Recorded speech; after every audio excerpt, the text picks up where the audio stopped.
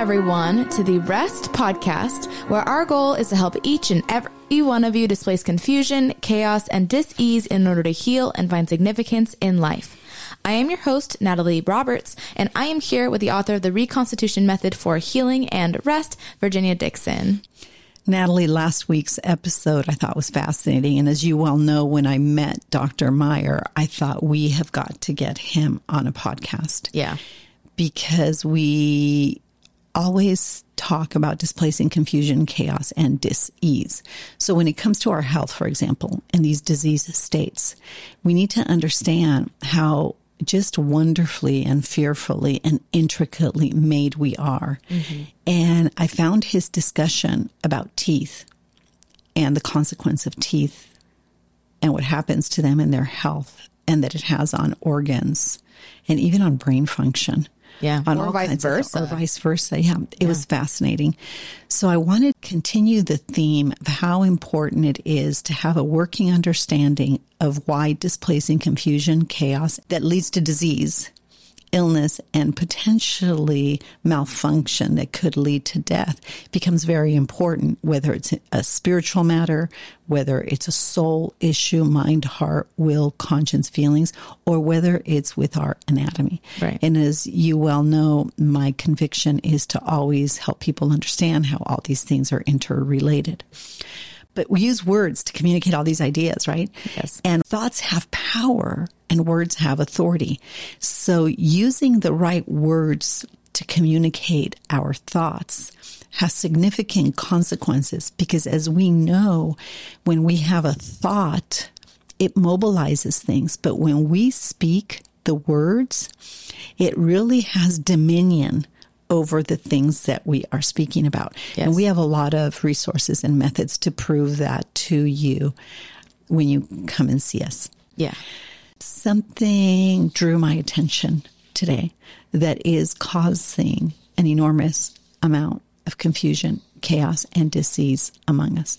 Not because it's new. It's been around for 100 years, but I think it is noteworthy. And they are basic words like liberty, freedom. Liberty is a function of the soul. Freedom is the consequence, the external. Conscience versus consciousness. Conscience is a function of your soul. It has a moral and value gauge spectrum contained within it. Your mind, your heart, your will, your conscience. That is where you make decisions of value. Consciousness is different. It's external. It's a level of awareness. Yeah. World is all people, human beings. Global is material. It's land. It's territory. It's external. So when we talk about global things, it's detached from all people, which is world, internal. Natural depravity, for example, is something that we all know is broken within all of us. That's a natural depravity of man. Sometimes we call it sin. Sometimes we call it internal conflicts that we have that have a moral value. Basically like our ability to make mistakes, right? Right. Yeah. Our propensity. Yeah. To make mistakes. And then, of course, there's evil, which is the external expression of depravity. Right. Then we have laws of nature. For example, a law of nature that are self-evident and speak to our natural affection. But then we have natural law. Those are observable things by science. Yes. They're the consequence of. But anyway, I don't want to keep going on and on and on, but this extensive vocabulary list that we have, it is the backbone of rest because it is impossible to displace confusion, chaos, and dis-ease if we're not aware of it. Yeah. But in this short episode today, I wanted to introduce a word that perhaps we don't understand the consequence of. Yeah. But when we use the word woke, for example, it's a contemporary word and it's bothered me from some time. I'm thinking, what the heck is woke? What does that mean? Mm-hmm. I have different levels of awareness, different levels of sensitivity, different perspectives according to what my conscience is allowing me to absorb from a very specific point of view at any time. Yeah. And it really has to do with a lot of my own depravity, if you will. Right? Yeah. So we have to reconcile those things. So this concept of woke, I thought I'd delve into that a little bit today. I heard a little bit of commentary, and I wrote a piece on it, I should say. So I want to read something. Woke is supposed to advance equality, which, by the way, is impossible. There's nothing equal about any of us, except the human condition that we all live within the confinement of and our own depravity. Yes. And the immense possibilities we have to do amazing things because of both of those things. Right. So I might add that. But woke is supposed to advance equality. Here's the definition of equity, and see if it sounds like the definition of anything else you've heard before. The definition of equity comes from the public administration literature sanctioned by the state. It was written by a man named George Fredrickson. I encourage everybody to Google him. And the definition is an administered political economy in which shares are adjusted so that the citizens are made equal. Does that sound like anything you've heard before? Like socialism, perhaps? Yeah. They are going, the government or the woke mentality is attempting to administer an economy to make shares equal, which I don't believe is possible, because it violates laws of nature, things that are self-evident, and appeal to our natural affection. We intuitively know there's nothing per se equal. What do you mean by... except opportunities. What do you mean by make shares equal? What do you mean by shares? This is their definition. Oh, okay. They are going to administer an economy to make shares of resources. Oh, okay. Time. Got it. Anything you can imagine, equal. Got it. The only difference between equity and socialism is the type of property that they redistribute and the type of shares that will be managed. Here's the thing. It is a direct assault on liberty. This is a direct assault on liberty, on people's capacity, people's intuitive need, people's necessity, people's design to do what? To individually self-govern according to the dictates of their conscience. And that would secure freedom, external. And the freedom that is protected by the Declaration of Independence, secured by the Constitution, was put in place to be governed, to be managed by the consent of the people. So this concept of equity is an erosion of everything that, in my opinion, sustains life. Because liberty and freedom, they're laws of nature. You can't negate them because you don't want to, you don't believe in them. So not only is it an assault on a form of government, but it's an assault on the common core of what sustains our life and on our humanity.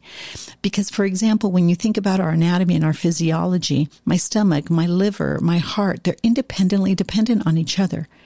They require that each organ functions independently, dependent on the other. Because one without the other won't sustain life. So anything that assaults that ecosystem, if you will diminish the life of my body. Right. Because I work with so many doctors and I work with so much cancer and disease. You know, this is near and dear to my heart. So what I just read, the woke ideology, is really an assault on laws of nature, things that are self-evident and appeal to our natural affection. So the concept of woke, equity, is Marxist in nature. It's socialist.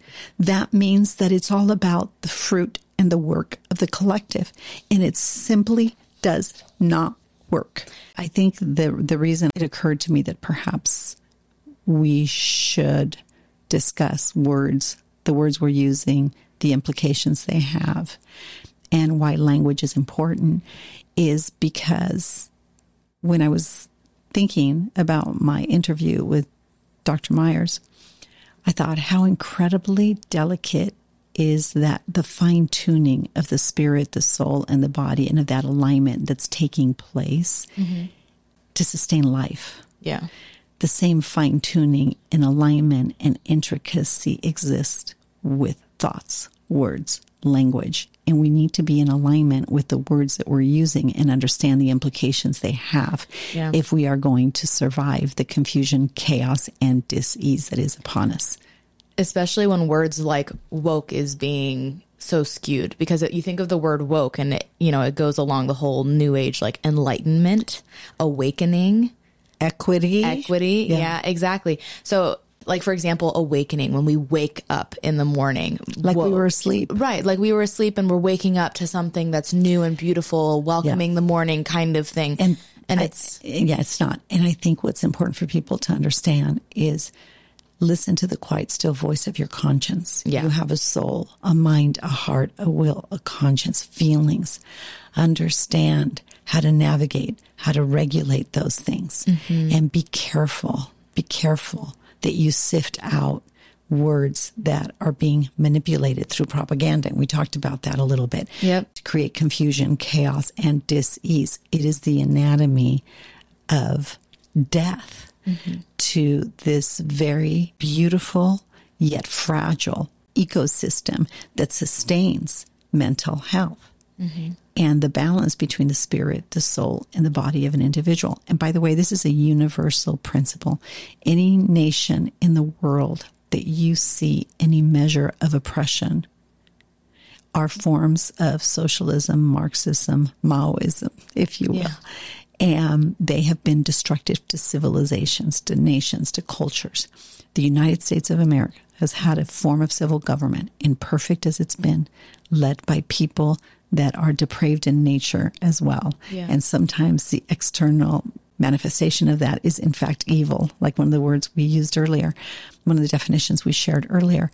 But we must take personal responsibility to rise up within ourselves, bring our own constituents into alignment, and begin to impact our spheres of influence with words, and use words with clarity. Be careful. Look up Noah Webster Online Dictionary. Look up the original meaning of words and see if you are living, if the words you're using are congruent with your deepest convictions. And then be careful. Think about the internal cause and the external consequence of these words. Yeah. So that was a lot, but I have to be off. I know. To meetings. I want to ask you one question. So with words like woke or words that are being skewed, do you think that our conscience knows the true meaning of the word and using it incorrectly actually has a physical manifestation in our body? 100%. That's why we're watching mental illness become what it is. Because thoughts have power and words have authority. That's why. But people don't understand what's happening and why everything is unraveling so quickly. Yeah. Wow. The world we live in.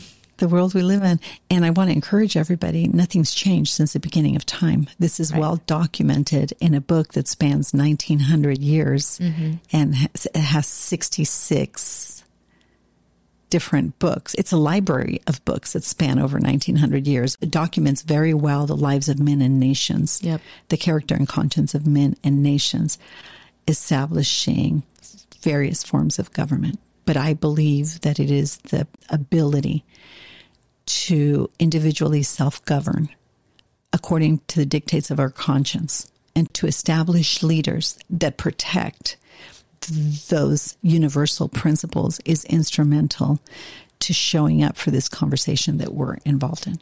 Right. Thank you so much, Natalie. Thank you. All right, everyone. For updates about rest and this podcast, please visit our Instagram or Facebook, The Place of Rest. If you would like more information about Virginia or to support and join the cause of rest, please go to virginiadixon.com/collaborate or call 949-289-5935. Thank you for listening to Rest with Virginia Dixon. We'll see you next week.